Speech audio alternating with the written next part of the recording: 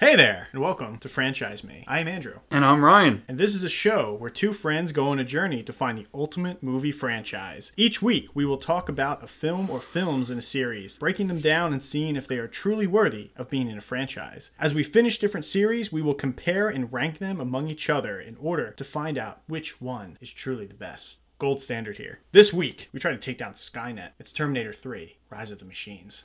Here we are. How you feeling? Good. Here we are, Terminator 3. Now, obviously, we made our big triumphant return back behind the microphone last week. It was very triumphant. Well, you could tell in the episode, listening back to them, like, man, we were really excited. We were pumped. We were really pumped. And we had a lot to say. We really were just going. And it was funny because you have a very funny thing where you talk about the run times. These movies. Yes. You talk about the run times for these movies, and you're like, "Oh, it's a little long." But we're clocking out like 2.5 hours. I realized it, and I did say this to you today that I have been quoted saying like, "Oh, 2 hours 17 minutes for Terminator 2." That's a long run time. And I realized our episode is 2 hours and 15 minutes, so I'm like, maybe I shouldn't say anything about the run times anymore. Yeah. It's a little bit of a hypocrite. Yeah, but it's very funny. But you know what? The way I always view this podcast is, like you mentioned before, like, we kind of don't have a limit. Right now, we don't have anybody to answer to. No. We're kind of doing whatever we want. And we never will. Hey, somebody writes a big enough check. If they do that James Cameron and they write that big enough check. Look, if Earwolf calls us up and slides that across the table, Earwolf's pretty great. and we turn it over and we go, yeah, Earwolf's pretty great. And it'll be like $500 for each of us, and we'll be like, yeah, this is really great.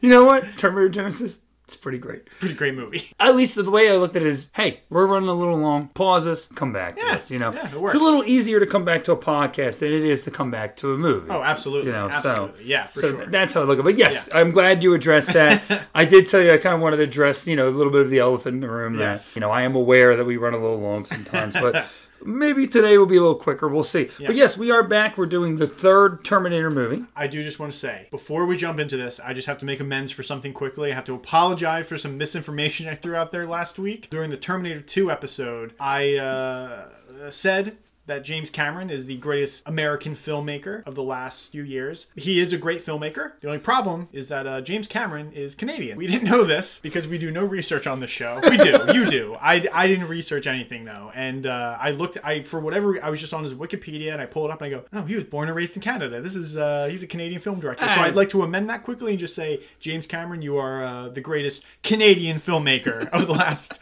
30 years. Hey, North American. He's the greatest North American. Yeah, that's how we'll amend it. It's the greatest North American. It's okay, man. Yeah. It's close enough. And I did offer to, just slide that little North in there, Yeah.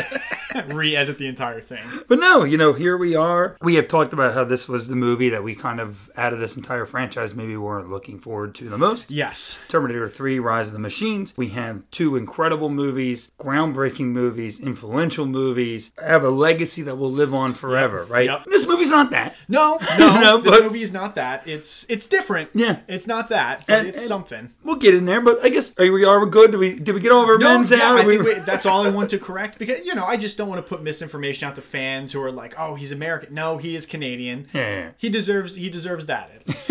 But yeah, let's just jump into it then. We have a release date of July 2nd, 2003. Ooh. So, yeah, obviously, again, they're going for the 4th of July weekend, kind of like what they did with Terminator 2. Mm-hmm. This is directed by Jonathan Mostow. So, not James Cameron. So, that name is not James Cameron. Who is Jonathan Mostow? Has he done anything? You just mentioned it, and this is probably something I should have looked up, but you know what, I haven't. Oh, okay. I'm glad we have smartphones, because that's an answer I can give you in just a second. We'll look into it right now. But no, so he is not James Cameron, and this is the first movie in this franchise to not be directed by James Cameron. Yeah. And James Cameron's not connected in any way. He's not even a producer on this film. Nope, he had nothing to do with it. Yeah. So here is Jonathan Mostow. Really hasn't done too much. I can run down his filmography really quick. As a director, going back to 85, Fright Show. In 89, he did Beverly Hills Body Snatchers. Mm-hmm. He directed Breakdown, U-571, Terminator 3, Surrogates, and The Hunter's Prayer. So really, nothing I'm not really familiar with. Kind of sounds like Terminator 3 was the big one. He was an executive producer on Hancock, and he was an executive producer on The Game. So he's been involved in things I'm familiar with, just not as a director. Right. Those are very big movies in their own right. Yeah. But it sounds like the biggest thing he's directed is T3. It is, yes. He's not bad. I don't think he's a bad director. But the big thing I think we're going to be talking about in this conversation, and I kind of already mentioned it, is the legacy. Yes. You have these two movies that came out. T2 won Academy Awards. Both of them are on the American Film Institute's lists of, some of the greatest thriller movies, action movies, sci-fi movies. Right. The quotes, the characters, like, these are being recognized as being influential and important. Yes. Again, that's a big part of James Cameron. That's almost an impossible task to live up to, right? When you're trying to follow T2, it's going to be tough. Exactly. So what he does accomplish in this movie, he does a fine job. Like, I don't think that he's necessarily bad, but, when you, like you mentioned, the greatest Canadian director. The greatest Canadian director, yes. You're trying to follow up James Cameron. Yeah. How do you do that? It doesn't matter what director. I think any director would have struggled to follow up this movie. And I really, honestly, I don't feel like there was a way you could do it to make it better than T2. Maybe this guy took the movie and already accepted it wasn't going to be better than T2 and just said, let's have fun. And let's make it my own. Let's make it our own. Let's make it our own. And let's not try to make it better than T2 because that is already such an influential, incredible action movie that changed the action genre as we know it and is, as you said last week, James Cameron's masterpiece, which it is. You can't follow that. You just can't, especially if it's not James Cameron directing. No. It's just not possible. Well, like we said, like with T2, I don't think anybody else could make that movie, right? Yeah, so how do you top that if you're not James Cameron? Like, you could go and get maybe somebody like we mentioned, as Zemeckis or even a Spielberg, but I don't even think they could do it. I don't. I don't think. I think if they did it, I don't think it would hit. I really don't. I don't think it would hit. Anything you're going to do without James Cameron, and as we go into later movies, again, this is a conversation we're probably going to be having a lot, is it kind of feels like a cheap ripoff almost. Like you watch and goes, well, this is technically Terminator, but it doesn't feel like Terminator. Yeah. And I think that is the big problem with this franchise. Mm-hmm. Again, something that we will explore more in the retrospective episode after we have seen everything, because we still haven't seen some of these movies in this franchise. We got 2 left. Yeah, exactly. Yeah. We have not seen Genesis or Dark Fate. Right. And, I don't know what they're going to bring. Maybe we're really impressed by them. We've talked about how we're looking forward to Dark Fate. Yeah. Again, but who comes back for Dark Fate? James Cameron, right? He's at least involved in it, right? Well, he's a writer on the film. He does not direct it, but he's story. He does a story. He actually does no credit for screenplay, but he did the story. Oh, he's credited for story. Yeah. Okay, cool. But yeah, again, he's there and he is involved in the process. Right. My props to Jonathan Mosta for trying it. And I don't think he does a bad job. No, but you have to give the guy props just for agreeing to even do it. Because I have to imagine there was a lot of directors who maybe passed on this before it fell into his lap. And just judging, and again, there's no disrespect to him, but judging off his filmography before T3, it didn't really seem like he was directing anything that was huge. So this seemed like it was the biggest project to come his way. And if you're a hungry director who's looking to break in, take T3. I feel like if you or I were in that position too, and we were like, yeah, why not? Yeah. Like, it gets our name out there, it attaches us to this franchise, like, absolutely, like, you take it. So I think maybe that played a part of it. Absolutely. So let's talk about the writers. This was written by John Brancato and Michael Ferris, 2 writers. It's fine. Again, it is a different story. Again, this is the exact same conversation. James Cameron wrote those movies. William Wisher did help him, whatever, but James Cameron more or less wrote those movies, and again, those are his babies. Those first 2. So what do you do here? The story, we'll talk on that, is kind of a rehash of 2. Well, 1 and 2 kind of mashed together. Right. It's kind of, that's what I was, it's kind of this mashed together thing where it felt like they were trying to take maybe the best parts of those movies and combine them. And I just don't think that's the recipe they needed to make this a great screenplay. Yeah. I think they should have just written their own completely original story and made it their own entirely, instead of just kind of doing what we called off mic kind of a homage story. Yeah, that's what it feels like. So let's jump into this cast. Yeah, let's do it. Starring Arnold Schwarzenegger as the Terminator, Nick Stahl as John Connor, Christiana Loken as the TX, Claire Danes as Kate Brewster, David Andrews as Lieutenant General Robert Brewster, and we get a little cameo from our dear old friend Earl Bowen as Dr. Peter Silberman. Pops up there. Do you want to? Let's just talk about him real quick, because he's in 1 minute of this movie. What a weird cameo! What a weird cameo. He actually has, outside of the main, like, four we talked about last week, in this franchise, he kind of has, like, the greatest, like, character arc. Right. Because he goes from, like, this, I don't believe you at all. I don't believe any of this. You are crazy. Right. Kyle Reese is crazy. This is all crap. And then in T2, he experiences, one, he's taken hostage by Sarah Connor. Right. And two, he witnesses Terminators. He witnesses Arnold, but he doesn't, he looks like a human. Yeah. But then he witnesses the T-1000 sliding through the bars, and it breaks him. It kind of breaks him. Clearly, and this is years later, and he is older. Yes. This is him kind of like still trying to give the advice, but like when once again somebody is saying this story of these robots and these whatever, and he's kind of like, that's when he starts like, I believe that he lived a normal life. Yeah. But like once this story came back again, he's like, the screw started to come loose. He sees Arnold again, and he's just like, oh my God.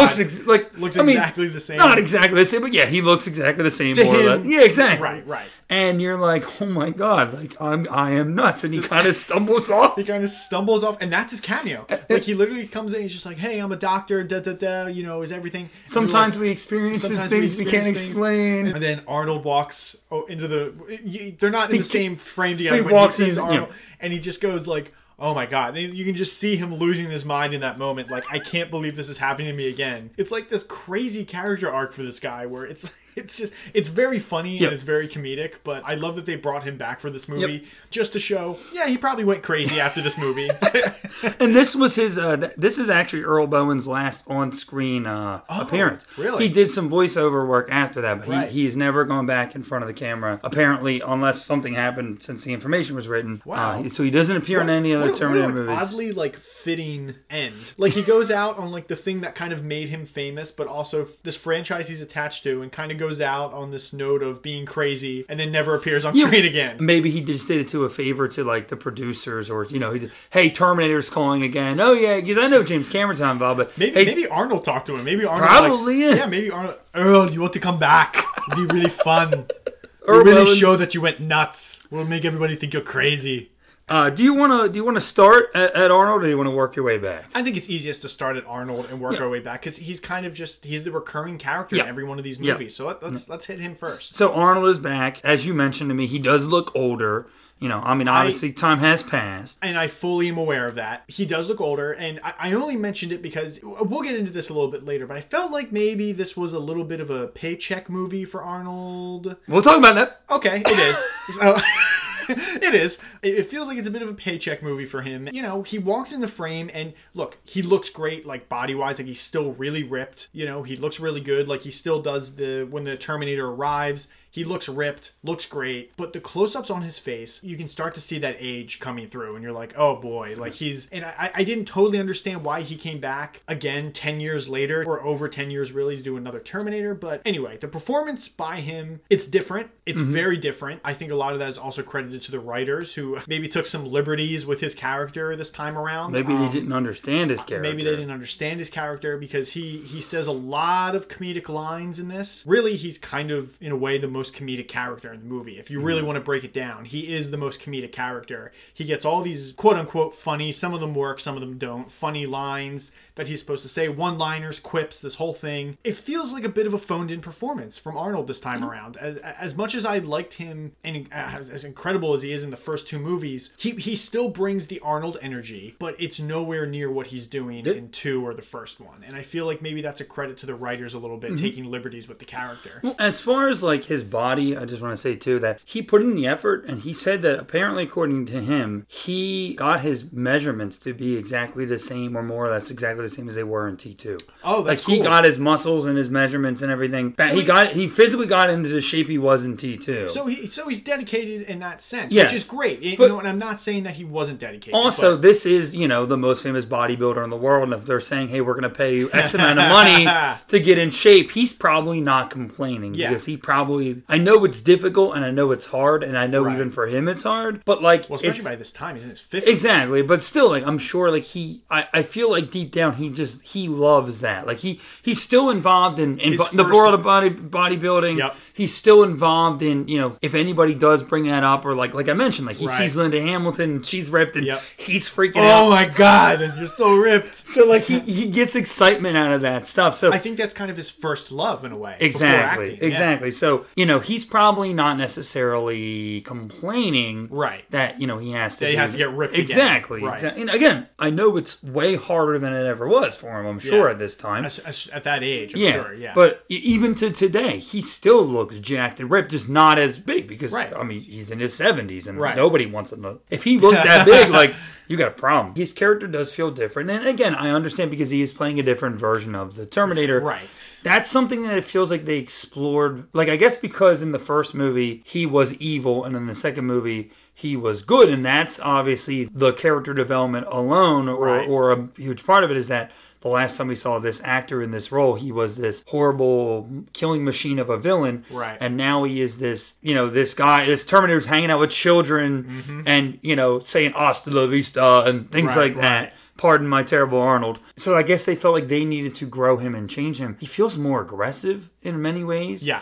Not that he ever really had enjoyment about being around in T2, but he almost seems like he's bothered, like, to be on this mission Yeah. throughout. And maybe, again, that is because kind of the twist of this movie, or part of the twist of this movie, is that John Connor didn't send the Terminator back. Right. Kate Connor, or Kate Connor, Brewster, his wife. his wife in the Soon-to-be future, wife. yeah, sent him back. Yeah. And so when through his interactions with John, he's kind of cold and kind of like aggressive because that's not the person he's supposed to be responding to. Right. He is a little bit more sympathetic to Kate, but it's kind of a turnoff because he doesn't interact with Kate that much. Yep. In the movie, and most of his interactions again are with John Connor, and John Connor has these memories, and we have these memories Right. of watching this character bond and have this friendship Yep. with this child, and we kind of want to experience that again, and they sweep that under the rug pretty quickly. Yeah, it doesn't matter in this movie. Yeah. It And is weird. Even when he sees the Terminator again, like, that should kind of be, not for the Terminator, but for John Connor, that should be this kind of like Emotional moment. heavy emotional moment. And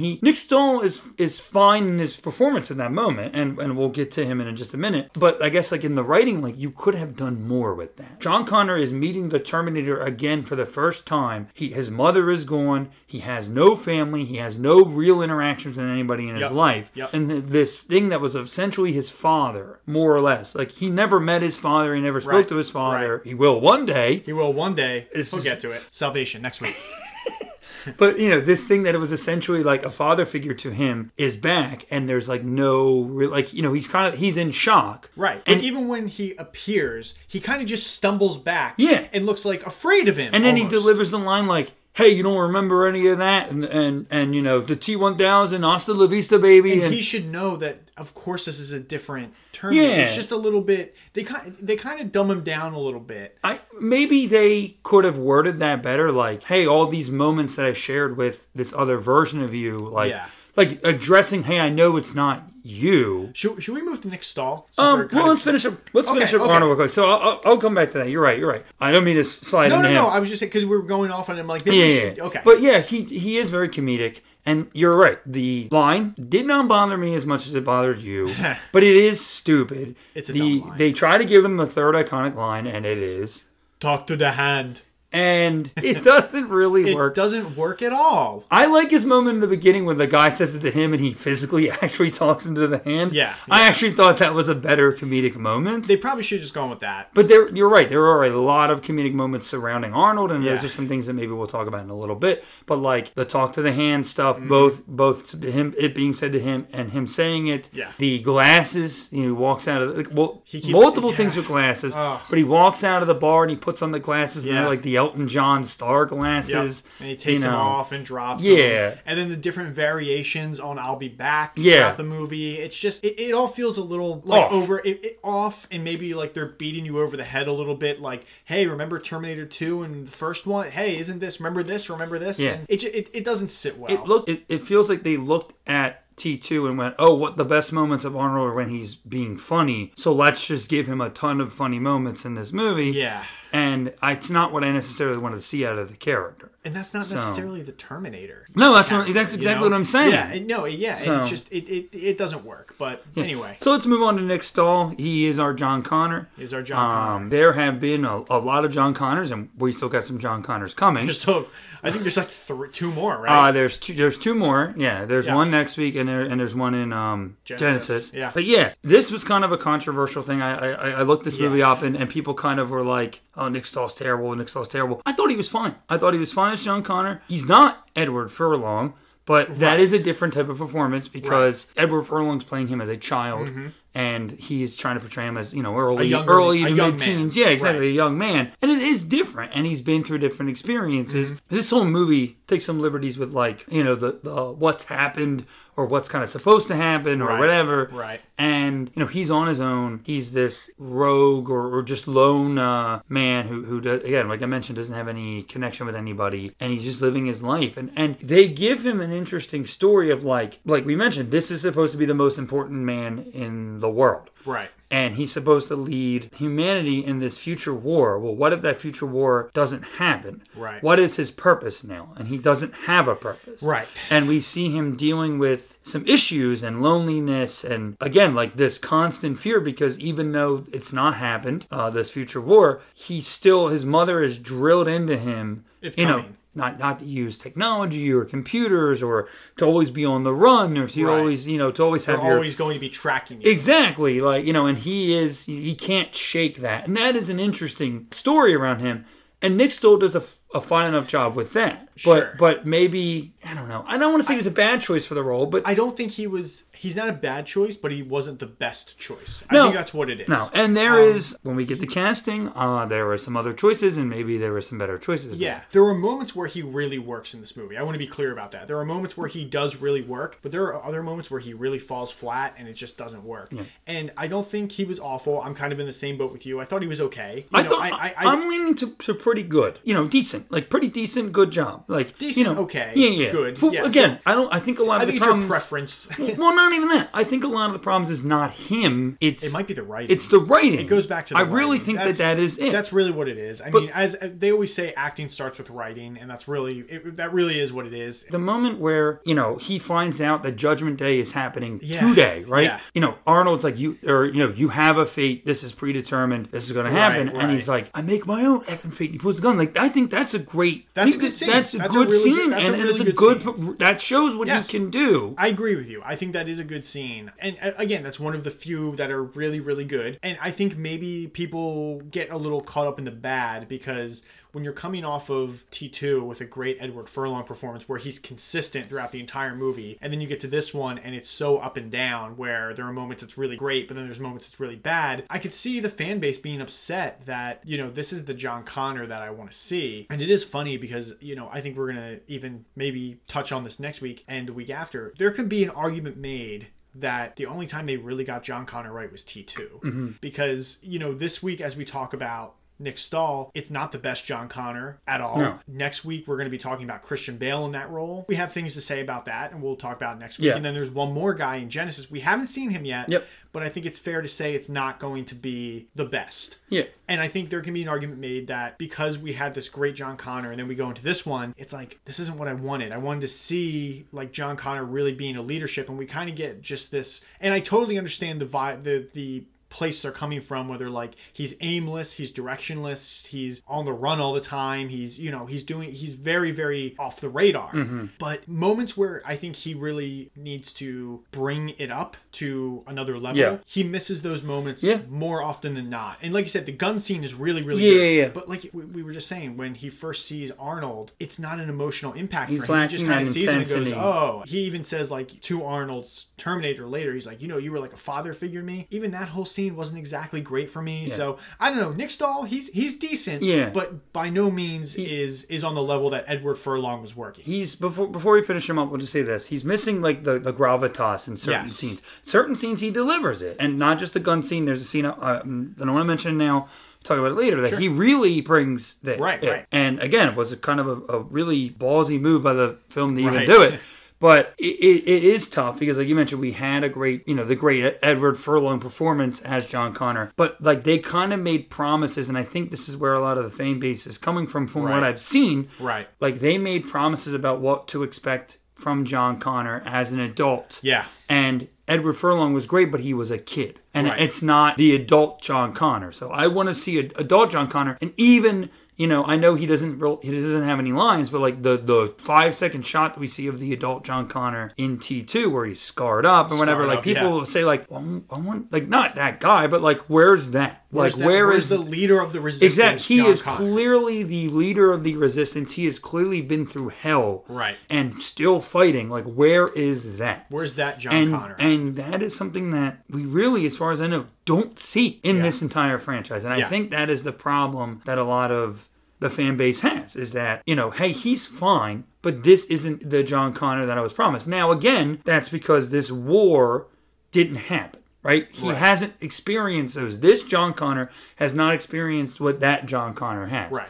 That because of the timelines and because of the thing, previous. It is confusing, but you get that shot in the beginning though. Yeah, well, waving the flag. Nick Stahl, like older makeup, old makeup, waving the flag. And that's cool, but like it's not the Cosmo Kramer looking guy from T2, It's no Kramer.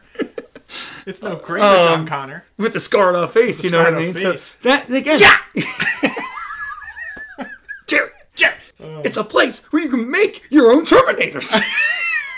You stick it in the oven, Jerry. You put your cheese on, you put your sauce, your bolts, your nuts, and you slide it in the oven. Kramer, that's crazy! Nobody wants to make their own Terminator. Oh, man. Okay. This better make it in. But, you get that scene of him in the future, but again, it doesn't have that weight, Mm-hmm. So, I don't know.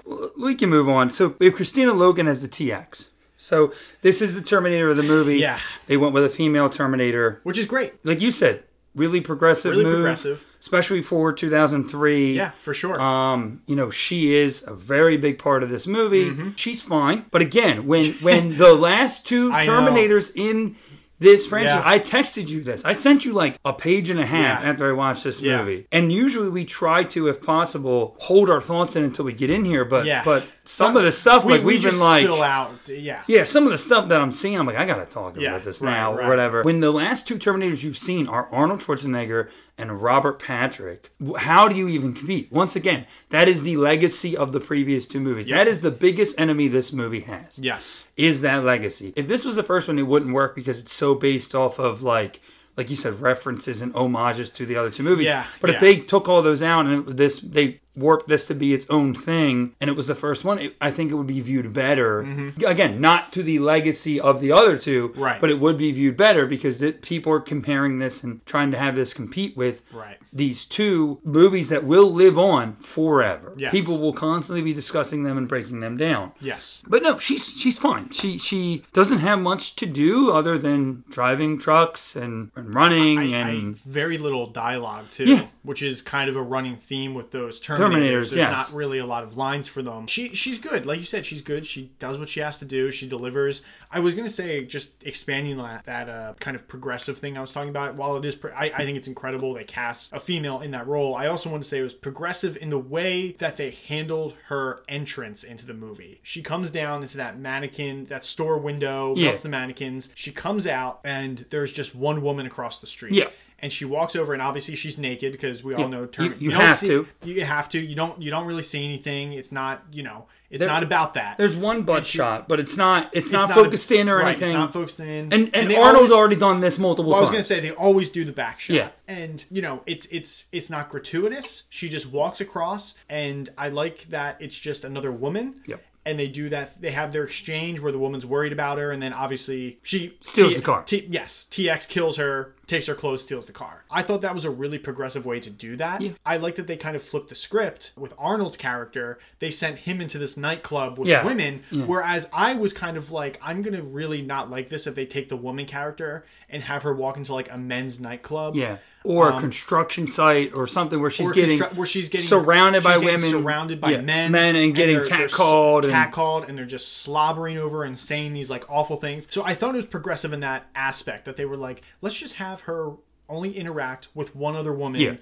while she is nude, and we'll just do that, and that's all it is. And I really like that. I thought that was really pretty. I was like, that's really progressive. And then they kind of flipped the script, and with Arnold's entrance, he walks into the he walks into ladies' night. We're gonna talk about that. And it's fun. It's a fun scene, but it works, and I just found that to be progressive, and I liked it. I agree. The only thing that they do with her that is kind of like that kind of takes away from that a little bit is they have the really stupid scene where she is getting pulled over by the police officer, and she sees a Victoria's Secret sign, and she literally inflates her breasts. That's it kind of takes away the power of what I just said. Yeah. But, I mean, again, at least it's not like she's ripping off her top or anything like that. No, you're right. So. She's not. There's no excessive sexuality things going on for the sake of it. I think literally the breast thing, it was entirely comedic. They thought that would be funny, and maybe in 2003 people laughed in the theater. They should have done something. I didn't really laugh. I just kind of went, oh, that's something. I guess he's a different type of Terminator, because I was going to say they could do something where like Arnold blows up his chest, like he gives himself more muscles. That would be great. But I know he's a different type of Terminator. He can't change his form like that. Or just like an expanding crotch. The crotch just grows. Her Terminator design is a little clunky because it feels like they said, let's take the Arnold, the T-800, and the T-1000 and throw them together because she's kind of liquid metal, or she is liquid metal, but not all the time and not as much as Robert Patrick. And I feel like, and again, maybe my eyes deceived me, but like sometimes she gets shot and it's like the Robert Patrick T-1000 where, it's like the holes and whatever. But then I feel like sometimes she gets hurt and it's kind of like the T-800 and like there's robot parts, or like it actually like hurts her more. Like that Terminator didn't feel like it was a more, like I feel like you put that in the T-1000. Dangerous. Yeah, the T-1000 would still whoop this robot. Right, absolutely. I don't know. I mean, again, maybe that is Robert Patrick's performance. I don't know. But isn't it interesting, though, that she does feel like a mashup of 1 and 2? Because that's really what this movie is. Exactly. It's a mashup of 1 and 2, so why not have the Terminator be a mashup of 1 and 2? Yeah. And the vibe I was getting was like, it was almost like she had the skin, and then under the skin was like a liquid metal sheet. Yeah, because... And then under that was the actual robot exoskeleton. Something like that. And I think they very briefly, like Arnold very briefly says like, oh, very dangerous. And he kind of like gives a rundown of like what she is, liquid metal, whatever. But even the scene where like they got the magnet and she's attached to the magnet and the liquid metal is getting pulled off her, which again is a cool scene. Yeah. But like she still has like a robotic form. Like she's still... So...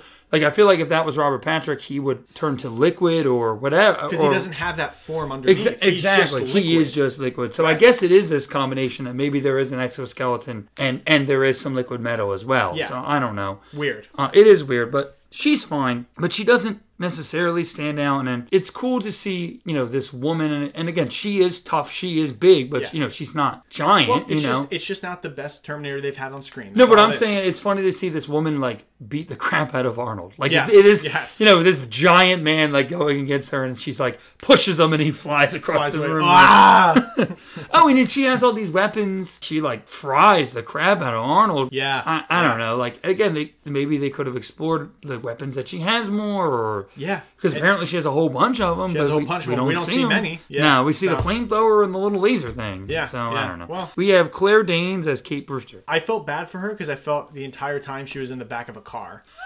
The first half of this movie. The first half of this movie, she's literally thrown into the back of a truck and is locked in there. And that's where she spends, like, the first, 45 minutes of this movie? She's literally in the back of a car. I mean, I felt so bad because I'm like, I really just want her not in the back of a car. It'd be great if she could get out and do stuff. But she's fine. She's fine. I think she's great. This basically sets the lore up for, like, John Connor having a wife. Yes. And this character of Kate does come back in Salvation. Yes. So, and again, I didn't know that they were going to do that. So I thought it was really cool that they introduced a wife to John Connor. That really made a lot of sense to me. And I was like, that's really cool. And I wasn't sure what the TX was doing when she started like hunting, and she pulls all these names up, and we kind of get like a little bit of information of like one day John Connor's going to have these generals or his closest allies in the resistance, and that are helping him win this war. His lieutenants and generals. So like, let's just take them out, and I think that's really clever because because he is off the grid and nobody can find him. Right. So we can't kill him. Let's kill everybody else and leave them with nothing. Yeah. So she's fine. Like, again, not much to do the first half of the movie, but quite a bit more the second half. Absolutely. She has the role of, like, we find out that she is the one that sent the Terminator in the past. The twist is, like, she sent the Terminator. And so he listens to her, so, like, she kind of a little bit gets, like, the relationship with Arnold, or, like, you know, like the not really fleshed out relationship, but, you know, like you know, the I'm listening to you. So it's, like, cute to see, like, John Connor's giving him commands because that's what he did before, and he's like, no. And then she's like, she says the exact same thing, and he's like, okay. It's a fun role for her, and she does well. I mean, it's, you know, it's good. Yeah, I mean, and especially under the circumstances that she was for this movie, we'll talk about that later. She was put under different circumstances than a lot of the other actors. So, we'll talk about that. Great. Nothing bad, but Kate has a relationship with her father. We get Lieutenant General Robert Brewster. Kind of, you know, he's not really in this movie that much. His job is that basically he works for the government. Right. And he is the one that's going to launch Skynet. Yes, he is the key to Skynet essentially being launched. Yeah, and even he is resistant or reluctant to launch Skynet because he knows he doesn't like, even if it's for 5 minutes, giving up the control of the country or all this information to this technology, to this AI, knowing that something could go wrong. And the second he does it, he's kind of like, oh, man. Well, I like that his role is kind of like the Joe Morton role from T2. Yeah. He's this family man guy. He has this daughter who he obviously loves very much. And, you know, also at the beginning we should have said about Kate Brewster, she's engaged or has a husband. Yeah, or fiance. They're engaged. They're engaged, and that guy doesn't make it, though. He gets killed pretty quickly. But, you know, when we're introducing them, he's kind of this family man, and, you know, she's like, oh, you coming to dinner and all that. And it's cute. And then suddenly they put you in this position where they're like, oh, he's going to launch Skynet also. Yeah. And you're like, oh, and you find out he's not an evil guy. Yeah, well, he doesn't want to do that. He's like, oh, well, wait, this seems like a lot of personal information breach. It's a security breach. I don't necessarily want to do this. And I like that he's kind of that Joe Morton role in this one, where he's the guy tasked with this, like, insurmountable, kind of terrible task. But his moral compass says, no, we shouldn't be doing this. And just like Miles Dyson in that phone conversation, you know, you kind of get the vibe as this is not the best guy. Yeah. And no, he's fine. Like, he wants to help. He's literally just doing his job. Exactly. You know, he wants to protect them. So, yeah, I mean, that is the cast. Again, there's other people in this movie, but, you know, nobody really stands out. Yeah. You mentioned she has the fiance. You know, he does have a little bit of a time to shine because the TX impersonates him. Yes. So he has to be the TX, and he doesn't blink or do anything like that. And there's the really great scene. The cops come and say, hey, your fiance's in trouble, and it's actually the TX. Yep. And, you know, he is in the cop car with them to go get Kate, and he just punches right through the seat and the cop and starts driving the car. How does that work? Because there's no foot on the gas unless the guy's I think his body weight is still doing it. Also, that's a really long arm. Is she extending her arm? I guess is she using the liquid metal to extend her arm because he's not even leaning forward. He's still sitting all the way back. We don't know what this Terminator can do because we didn't get to see everything, but I would believe that she has an extendo arm. Like that was probably like the big feature they were most happy about. They're like, but what if she's behind a cop and has to punch through him and grab a wheel? That effect looks gruesome and looks great. Yeah, that really looked good. I give it that. So let's talk budget. This had a $187.3 million budget. So for 2003, that's a lot. It is a lot, yeah. You know, even more than the first or the second one. That's oof. I think at one point this was near the top of the list of like some of the most expensive movies at the time. Wow. Yeah.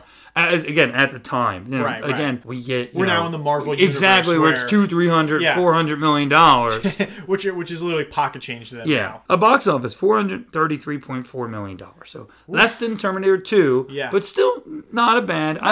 I don't know what went in the marketing or anything like that, you know. So maybe not as much as maybe we think, you know, that they got their money back, but yeah, it made some money. You know, it made some money. I mean, they made the money back, and it does pretty well. When you say Terminator 3, you think, oh, this movie easily breaks 500 mil, right? And it doesn't even do that. Again, as we're going to talk about with this Terminator franchise, especially in retrospective, how it's a bit dead in the water. This kind of seems like a sign of that to me, where a Terminator movie doesn't break 500 mil, especially when you have had two really successful movies, and this doesn't do that. For me, that would be a sign of like, maybe we should just stop here. After Terminator 2, it doesn't feel like the franchise financially is living up to what it could be. Yeah.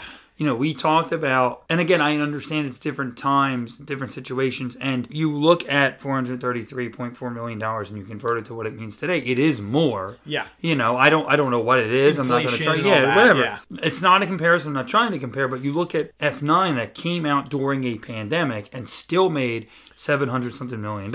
Yep. So this Terminator franchise just feels like, I don't know what it is. Maybe it's because people were hesitant because James Cameron wasn't involved. Maybe they were hesitant because there was no Linda Hamilton or Edward Furlong or even Michael Biehn or Robert Patrick. Like, you know, hey, it's just Arnold, just this one actor and character carrying over. Yeah. It is tough. They do acknowledge and they do honor the previous movies, but it does almost kind of feel like a reboot in a way, because it's been so long. You know, it's been, what, 12 years? It's been 12 years since that release, and it feels like maybe the promotion of this movie, maybe they thought to kind of get people into seats. I think they were kind of banking on just like Schwarzenegger's name to do that. Terminator, Schwarzenegger, that's who you immediately put, and I think maybe that's what they were hoping for. Yeah. 2003, I mean, he was winding down his acting career for the time. He was getting ready for a governorship. He was going to become governor. And he really didn't have interest in acting. I think this was like the last big thing he did before he did. Like, he might have popped up. I know he made a cameo in like The Rundown with The Rock and stuff like that. Kind of like smaller roles. Yeah, or I mean, literally, he walks by in a hallway. Like, it's like him passing the torch to The Rock. Like, The Rock is in a hallway and Arnold passes him, and it's like saying, hey, you're the next generation of action stars. And that's it. Oh, The Rock. Yeah, I don't think he really does a major role until after he's done being a governor, and really, I guess that would be Genesis, really, right? He did a couple things. I think Expendables. He was in some of the Expendables and Escape Plan. Those both came before Genesis. There you go. So yeah, he's popping up in some things. Yeah. He doesn't have the same height in his career. You know, his name doesn't have that weight anymore. So, but it's also been 12 years since the last Terminator. Yeah. So you have to imagine in that time, just other action stars have come and gone. Yeah, so that's probably what it was. Absolutely. So Rotten Tomatoes score is actually certified fresh by critics at 69%. Wow, that's surprising. So, yeah, that's really surprising. It's not great. You know, it's not the 100 or the 93 that the other two movies. But it's fresh. It's fresh. Yeah. It is fresh. Interesting. Audiences, not so much. It is rotten at 46%. Well, normally it's like audiences like it more and critics like it less. This is a situation of critics liking this more and audiences liking it less. Yeah. So that's very curious. Again, I think audiences had a different idea of what this was. You can tie this into the story, but I think what really bothered people is the idea that Judgment Day is inevitable. Like, a lot of people had problems with that. Right. That this whole last movie, it kind of devalues not Terminator 2 as a movie, but the story of Terminator 2 and what they did and the sacrifice of Miles Dyson and the T-800. It makes it feel like it all doesn't matter. It doesn't matter. It doesn't matter because Sarah Connor dies, John Connor's alone, Judgment Day is coming anyway, and that's kind of what this movie does. And it's like, hey, you know, I really like this movie, and now everything they just did in that one it's not meaningful. It's like paying homage, but then at the same time kind of saying, well, actually the stories don't matter. Well, literally the major line, and it's in or featured in almost every single one of these movies, is no fate. Yeah. And that entire speech, right? It's literally no fate. There is no fate. You make your own fate. Or I don't know what the whole line is, but it is no fate. And he's basically saying, no, there's fate. There's fate. It's happening. It's happening. It's happening. You know? Judgment Day is inevitable. Yeah, exactly. Right. So that line is crap. It means nothing. It means nothing. It carries no weight. Yeah. And it's funny because we come back to the idea of fate, obviously, I think, when we get to Dark Fate, funny enough. Yeah. When James Cameron's writing again. Isn't that weird? Like, once he comes back to writing, he's like, hey, this is like my technical third Terminator film. So that's interesting. But yeah. So what's your synopsis? What do you got there? These movies are really challenging me with these synopsises. Well, this is such not a wild movie, but it's a whatever story. So I'm curious. I'm always very curious about what you wrote. Wait till you hear Salvations. But let's do this one. Years after the events of T2, John Connor is living off the grid, struggling to accept his role in life and still living in fear of the future. Despite Judgment Day being avoided in 1997, Skynet managed to survive and sends back the top-of-the-line TX. Because of his lifestyle, Skynet is unable to find John Connor, so they choose to have the TX target his future allies instead. When John finds himself in the crossfire alongside his future wife, Kate Brewster, they once again find themselves protected by the Terminator. Terminator. The trio must work together to destroy the TX, prevent Judgment Day again, and finally stop the rise of the machines once and for all. Judgment Day. Again. That was a good synopsis. You did it. How many times can you stop Judgment Day? A lot, apparently. We'll hit the story really quickly and go into our opinions because we've kind of been talking about the story. The story is very weak compared to the other stories. It's a mess. Because we praise more than the action and almost more than almost anything besides like the acting. Yeah, is the story. We praise the story and the world building. And the world building here is okay, but the story is kind of... It's flimsy. It is flimsy. It's flimsy. You know? It throws away everything that was kind of important about the first two movies and kind of just... It does its own thing in the wrong way. Yeah. Yeah, there's not much really here to discuss about the story. Yeah, it's not that interesting. No, it's not. Yeah. So let's go into our opinions. And I do want to say, I feel like the first three Terminator movies are really great examples of the time periods that they were created in. Yes. Okay? Because we have a 1984 film, a 1991 film, and a 2003 film. Yep. And the 1984 film is about groundbreaking special effects and this creative story that is being built and being told, and this world that is being formed. Right. It's all about creativity. It's all about finding new ways to tell the story and to make this movie. You know, it features a lot of practical effects if possible. It features this groundbreaking special effects. Obviously, some of them don't hold up, but that's what that time period, the 80s, was kind of all about. I feel like this is where we're getting a lot. And again, this stuff has happened before and it has happened since. But we are getting a lot of the really creative, really unique things that haven't really been touched on. And that's what this movie, that's what the first movie is. Right. Going into Terminator 2 Judgment Day, early 90s film, and like you mentioned last week, kind of defining what an action movie in the 90s is going to look like. Right. Bigger, better than before. Right. In your face. In your face, explosions. Almost non-stop acting. Right. But also, the strength of it is fleshing out these characters, this world building, this storytelling, that creativity. Yeah. And 1999, we get The Matrix, right? We see one of the most creative movies of all time. And does that exist if Terminator 2 doesn't happen? I don't think it does. It's kind of defining what we will see in the 90s. Right. And then we get to Terminator 3, and it is this kind of middling 2000s action movie. Yep. And it is kind of like we're seeing the rise of nostalgia. Hey, remember this? Remember that? Hey, remember that? Isn't that cool? Yeah. Oh, he's got a leather jacket on again. Oh, he went to another bar again. Oh, he's got glasses again. Yep. Oh, we're doing this. Oh, we said the line. We said the line, and here's a new line. Yeah. Remember how he has an iconic line every movie? Yeah. So things like that, that's what we see a lot in especially the early 2000s. Oh, big time. And I think that comes to be changed maybe around the time of Iron Man in 2008. Yeah. It's kind of bland. I feel like in the early 2000s, we got a lot of these bland. We really did. Trying to be 90s action movies. Yes. Trying to copy what came before. Though, like, we look at those and go, oh, the legacy of those movies is that it does define the eras and paves way for what's coming. And this does kind of define the era. It's just not in the same way.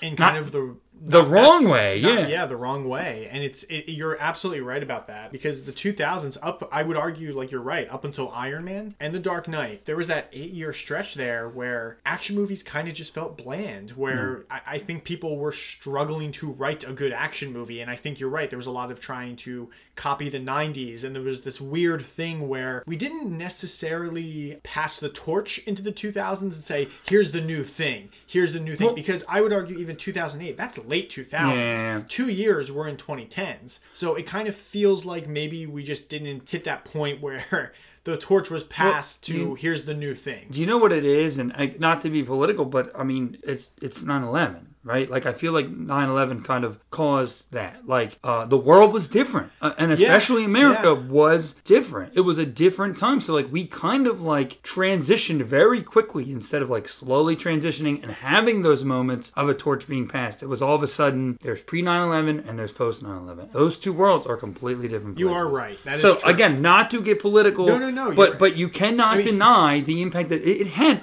on America as a country, Yeah. on the people that live here, on the entertainment we see, Yeah. and our lives that we live. I mean, Yeah. it No, you're did right. change everything. You're right. I mean, there is that post 9/11 world, and I think you're right. I think when we hit the post world, it was kind of like, let's go back to things that we love. Let's go back to everything. Yep. Let's go back to everything that you remember and that you love, and we're gonna rehash it, and we're gonna do it again. This is and a we're gonna- scary time. this is Let's a give you scary the time. comfort you need, and I think It's like built we in were nostalgia. we were in like comfort food mode Yep. in America at that time. So you're right. I think maybe it goes back to that, and it's a shame, but like it's really nice. I'm glad that we got 2008 and we got two of the best superhero movies of all time, in my opinion, and then also kind of watch that grow into the 2010s. But there was that stretch where it kind of felt like, is anybody going to do anything new, or are we literally just in this world now where it's all nostalgia, where it's all remember this, remember that, remember this. I'm glad we grew, but there, it was a little worrisome for a bit. And again, not that nothing creative came out between 2000 to 2008. That's not what we're saying. There's good movies, but I would say the action genre took a bit of a hit. But I mean, and even then, I'm sure that if we look, like, we don't have a list of everything that came out in that time. If we look, I'm sure that there are, but what I'm saying is,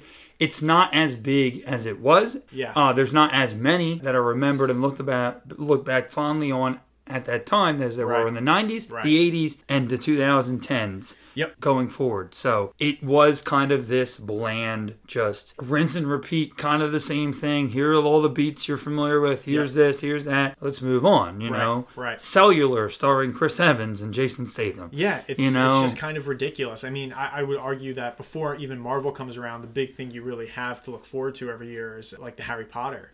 Yeah, you have Harry Potter, and that's... And again, that is kind of the, the fantasy. Like, I think we see a rise in fantasy. It is, I guess, kind of action movies, but not really. There are more fantasies, but you have Lord of the Rings at that time. Yeah, and that's early 2000s, that is. too. I mean, that's 2001 to 3, I believe. That is an example of somebody showing off their creativity and doing that, but we're talking about more specifically in the action world than anything else. Because we do have the Harry Potters and we do have Lord of the Rings, but that, like I said, that is more the fantasy. And I think fantasy in that time period really starts to dominate. Yeah. Action takes a back seat, and fantasy is where we go. Not even sci-fi, just straight fantasy. Yeah, exactly. Take me into a magical world, literally, with Harry Potter. And again, maybe that is some of that escapism that people were feeling and people were looking for. So let's continue with our opinions. This movie was always doomed to disappoint due to the legacy of the first two films. I still think it's a good time. I'm not going to sit here and I'm not saying, at least right now, and that's what I want to do by the time we're done this recording, is figure out if this is a good movie or a bad movie. I'm not 100% sure. Yeah. But it is a good time, I think. It's fun. Yeah, it's fun. I think the performances are still good, not great. But again, they fail to live up to their predecessors. Yeah. When the four main people of the last movie you're trying to compete with are Arnold Schwarzenegger in his prime, Linda Hamilton, Edward Furlong's T2 performance, and Robert Patrick as the T-1000, I mean, how do you do that? How do you even do it? You don't. So it does have some good action sequences. There is the big, giant car chase. Right. But the problem is sometimes they need to know when to kind of end. And like that, I think that goes on too long. It kept going. And you become numb to it. Like, it is cool, but it is, by minute 10, you're like, okay. Okay. I'm like, we're still doing this. And it felt like they were forcing explosions into this movie. Right. It's like, hey, people are getting bored. Let's light something up. Like, let's do an explosion. Oh, they don't like watching the car drive. Boom! That big explosion. I mean, you mentioned on the bonus episode for Last Action Hero, like somebody getting thrown into an ice cream truck and that blowing up. Yep. It felt like that. It's weird because I'm watching this movie and I'm like, was Michael Bay a creative consultant on this movie? I mean, like, there's a lot of explosions. Yeah, no, you're right. There's just there's excess in action, I think is what it is. There's this action excess going on where there's explosions, there's long car chases, and the other thing I wanted to mention too is just how this movie is set in a car for a really long time. Yeah, you did say it. You're right. It feels like they're in a car for a good 45 minutes of this movie, and you're like, oh my god, when are they going to get out of the car? And then they finally do, and things get a little more interesting towards the back end. But I had a hard time kind of really paying attention to them just having these conversations in the car, and nothing's happening. The big action sequence is a car chase. Yeah, and that's the big thing, and you're just like, okay, I'm done with cars. I just want to see them do anything else. So and then they get out, and then they get into a helicopter. Yep, and then they get out and they fly instead. They move to an air vehicle. The one thing I do want to give props to as well, and I have alluded to this, is it delivers a very brave and I would even say powerful ending. I agree. I do agree. They could have had the stereotypical, we run into the last minute and we save the day. And instead, we tricked you. It's not, there is no core to Skynet. You cannot take it down. Yep. You are now in a bomb shelter to protect you because John Connor, Kate Connor, you are now two of the most important people in the world.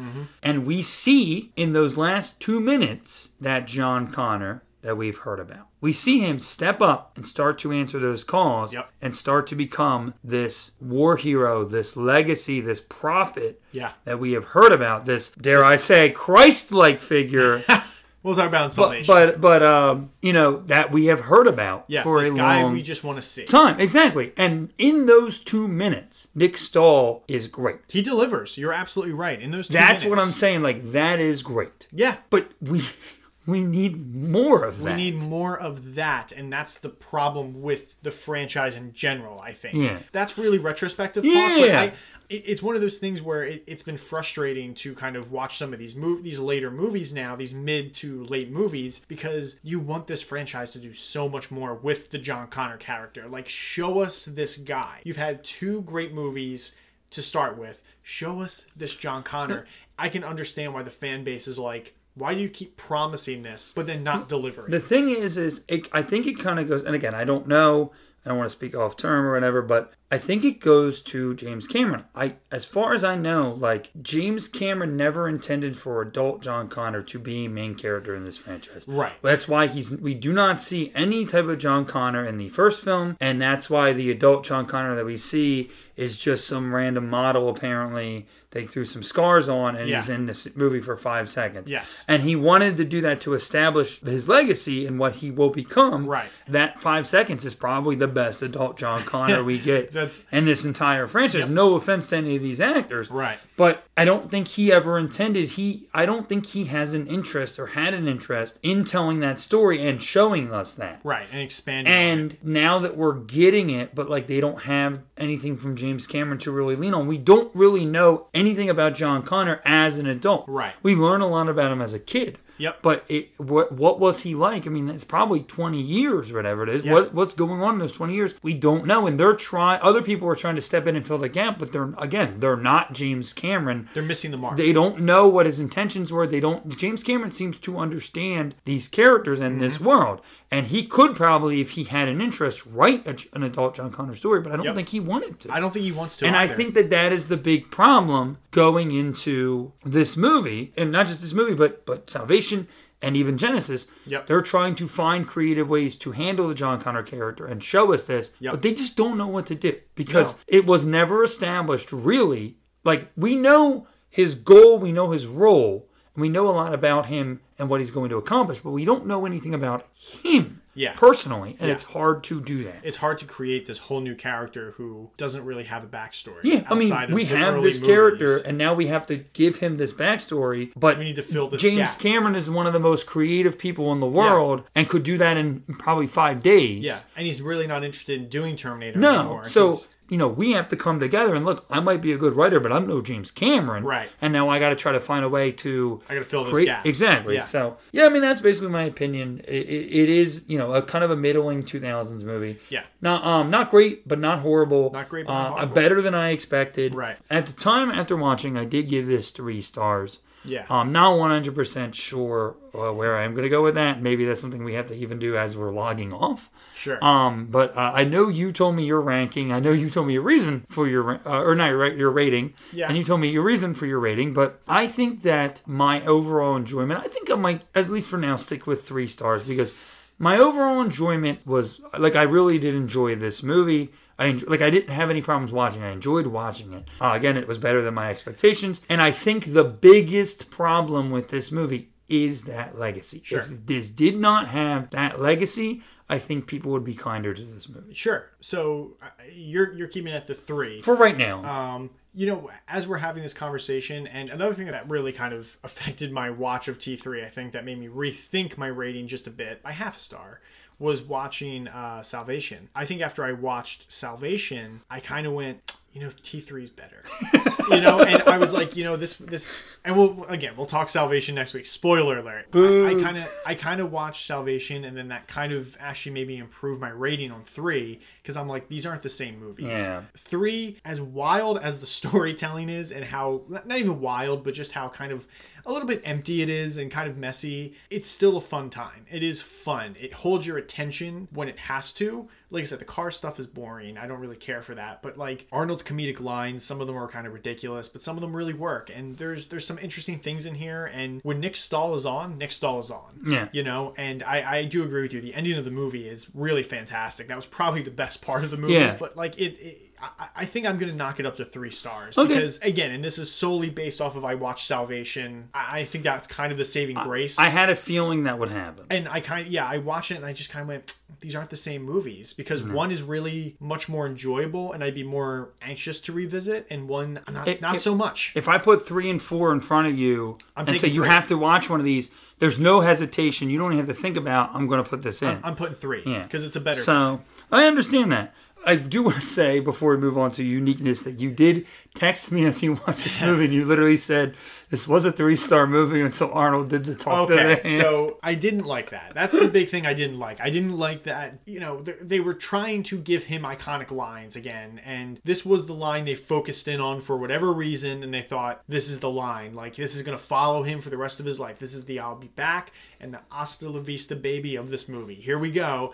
And that day, I'm just assuming they walked in, they said, all right, Arnold, do it. And he just put his hand up and he said, talk to the hand. And I think everybody on set kind of sat there and went, that's not as iconic as I thought it was going to be. I just didn't like it. I thought it was kind of ridiculous. You literally, you're like, that line took half a star off my rating. It did. I just thought it would clearly, the whole shot was designed to basically look like this is an iconic line. But honestly, I can't knock off a whole half star just for a line I didn't like. Because at the end of the day, it is a much more enjoyable film than I'm giving it credit for. So let's talk uniqueness. I think this will be pretty quick. What stands out to you in this film? I think the mid-2000s action vibe of it really stands out. Yep. It's certainly unique in that way, just with, like you're saying, the kind of excess of explosions and the long car chases. Yep. It feels like a bit of a carbon copy of a 90s action movie. Yep. And also, I guess it's unique in the way that the Terminator, Arnold's Terminator, is a much more comedic character this time around. So, yeah. Yeah, so I've said the ending. Obviously, the ending because it is definitely unique. Not a lot of movies, especially at the time, would do something like that. The noticeable use and abundance of CGI. There is definitely more reliance on CGI here. And that's a 2000s thing. Well, that is exactly what I mean when I say like this feels like it defines the 2000s because there's CGI when like if you put maybe a little bit more money or like a little bit more time, you could make something that works. Yep. And even like we talked about like even in the first movie when Arnold is opening his arm and like he's got the thing, it looks great. He's moving his fingers and everything.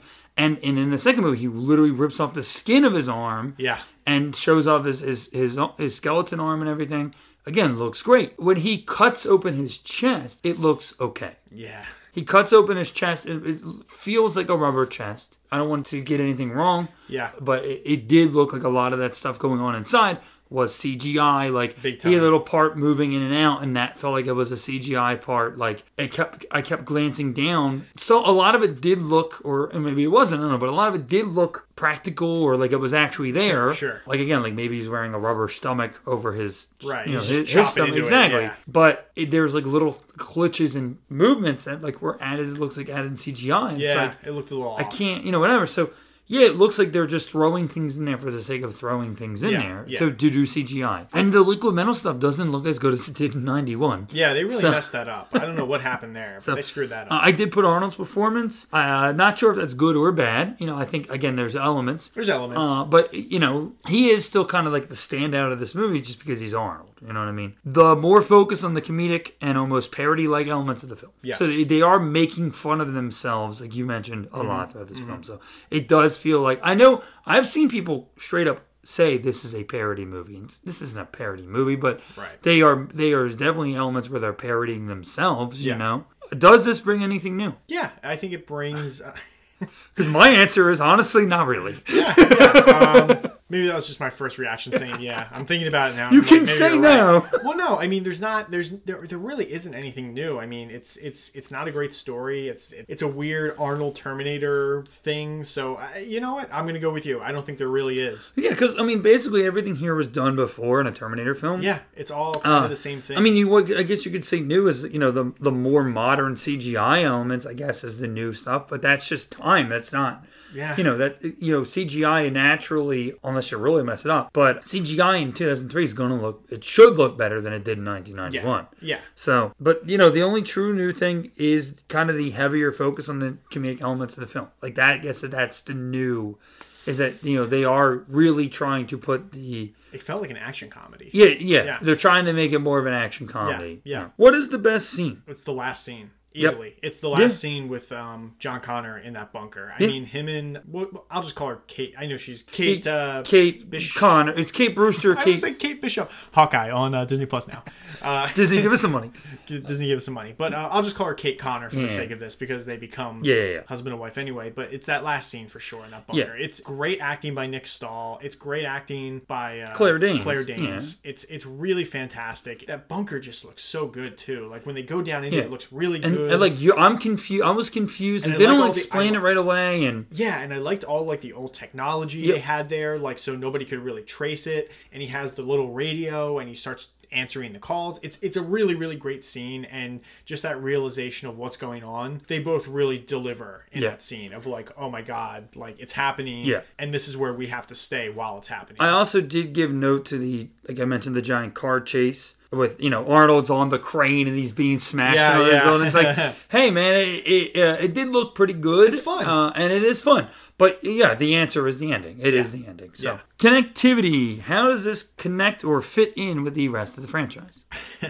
I mean, this is a weird... As much of this is as this is a mashup of 1 and 2, this fits into the franchise in the way that it shows us an older John Connor. Mm-hmm. It shows us what happened after T2, essentially. Like, where did John Connor go after they, quote-unquote, averted Judgment Day? Yeah. The Judgment Day that was never going to happen is now happening. Yep. It shows us what's going on with John Connor, that apparently Judgment Day is inevitable. Yeah. So, yeah, I think it's kind of that as far as connectivity, and, it introduces his future wife and all that good stuff. And Arnold. Arnold's always a connective tissue in this. It's not a perfect fit by any means, but it does fit pretty well. Yeah. It does continue this overall story, even though it does kind of reset, the Judgment Day, thing. Right. And now it's inevitable. Yeah. That is kind of the big thing why people really did not like this movie is because they felt like it was taking away from T2. Yeah. It didn't really bother me because I knew about it. Right. I knew what the sending was before I watched this movie. I had heard about it. I know a lot about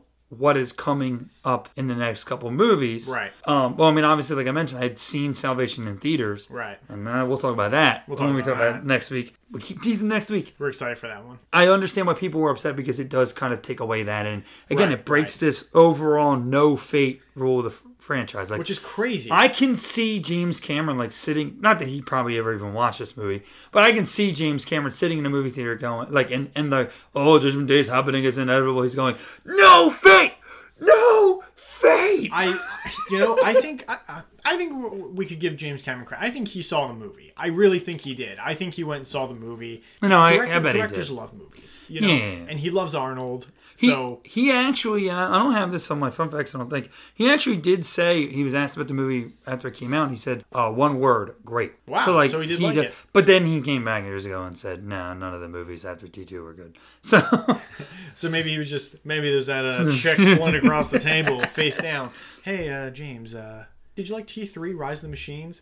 He glances at that check, puts it back down, and goes, I thought it was a masterpiece. I like to think he goes, it's pretty good. And they go, well, hang on. And they write another check. They rewrite the check. What do you think now? It was fantastic. It was fantastic. I love that movie so much.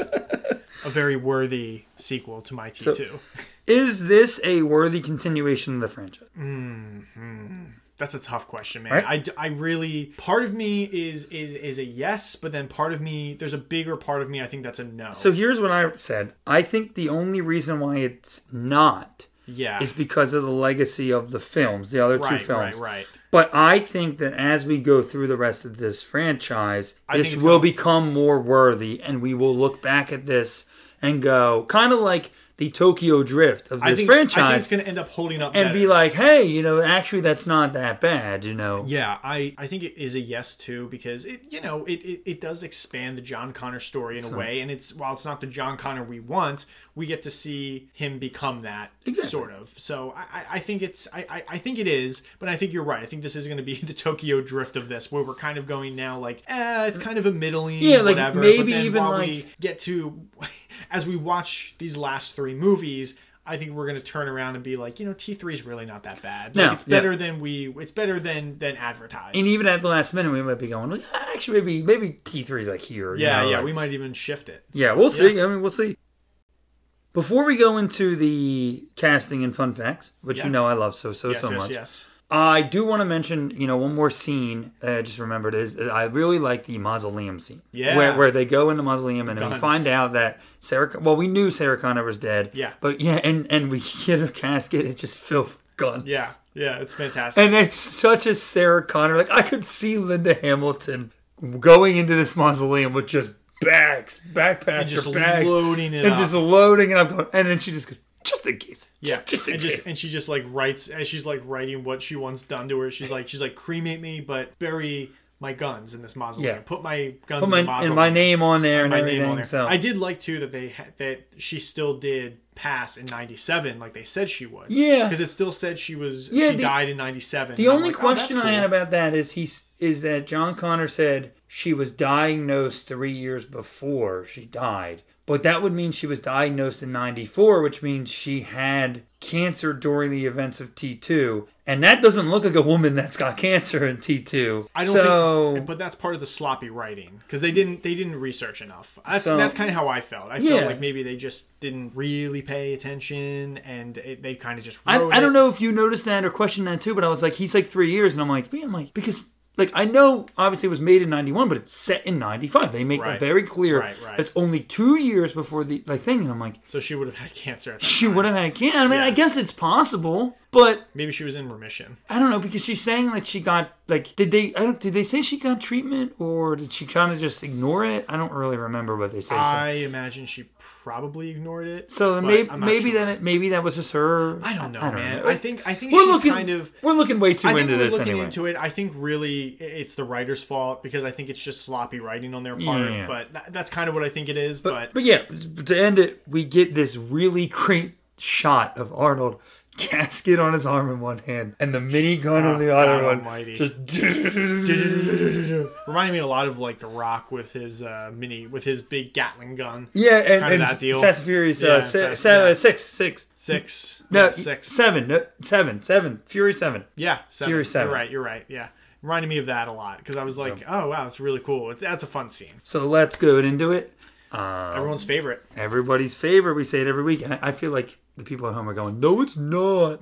But throwing popcorn at the screen. Everybody's favorite at their headphones. Segment, casting and fun facts. And again, I have another third section this week. We're going to talk about something specific, because it was kind of dominating my fun facts, and I was like, let's move it along. Casting. Apparently, Edward Furlong was originally signed on at one point to star in this movie as adult John Connor. I did mention to you last week that he has had substance abuse problems. Right, he had issues. Through his life, and apparently that kind of played a really big part into why he was eventually replaced. Right. Also, Jonathan Mostow kind of just felt like maybe he wanted to go in a different direction. I don't know. Again, I don't know what Edward Furlong even looked like physically at the time, so maybe he didn't fit the role anymore. It just wasn't looking but that is at least them trying to, let's cast the same actor and bring him back, because he is kind of the one person, and again, there are reasons it's just these problems, but it is kind of the one person. I mean, I guess Robert Patrick, but he that's not needed. He hasn't fit in the story. We haven't gotten Edward Furlong back. We get Linda Hamilton back. We get Arnold back. We've never gotten Edward Furlong back. I probably shouldn't say this, but there is a thing in... I know. Okay. I know. Okay. I wasn't saying that for you. I know he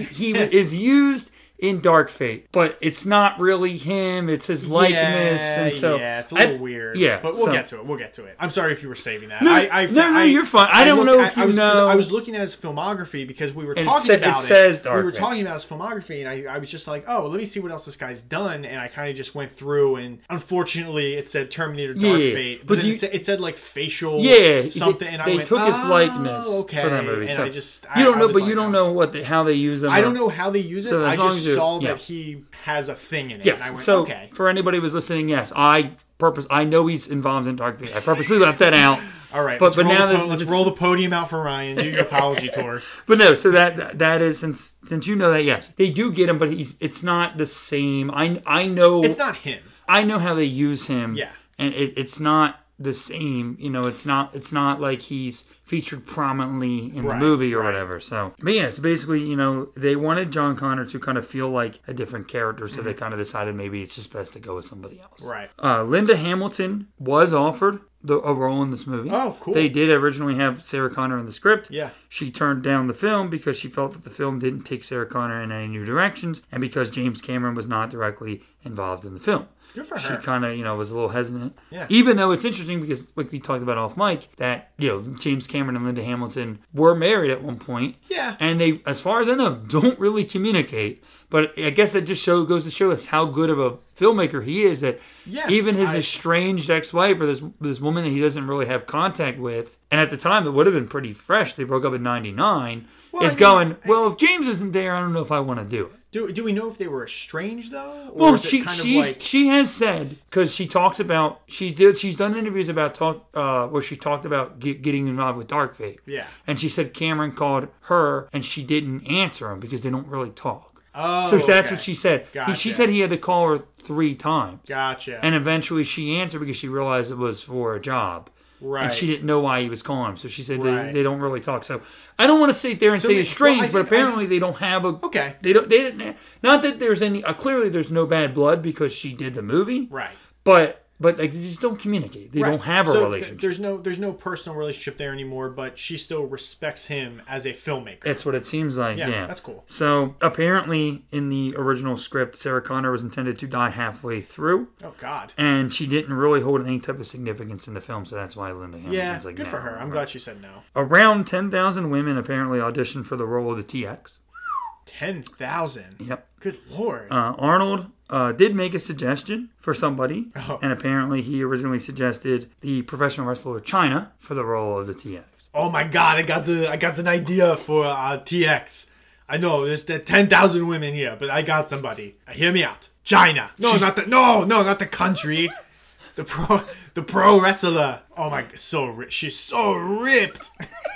But yeah, I don't know how she would have done acting wise. But again, you don't really need to deliver lines here. But here's the thing. I mean, this is we're already saying this is a middling action movie, a middling 2000s action movie. She would have fit right in because I think she's done those things. Yeah, where she's kind of been in those action movies that aren't great. Or I don't know. But I think she did she probably like a role of a TV. She would pop up in a role of like a TV show at the time or whatever, and be like. And I think she could have done it. Yeah, I do, and I think it would have fit later on where we were like, oh, okay, this works. Yeah, I think 2003 she was still pretty, big. I know, she was big. Again, unfortunately, she did pass away a couple years ago. Yeah. She was pretty, from what I saw, strong and built to the day she died. But, in her prime, she was like almost the female Arnold. Like, obviously not as big, but like, people were looking at her going, oh my God. Like, I think she would have been great. At one point, apparently, Famke Janssen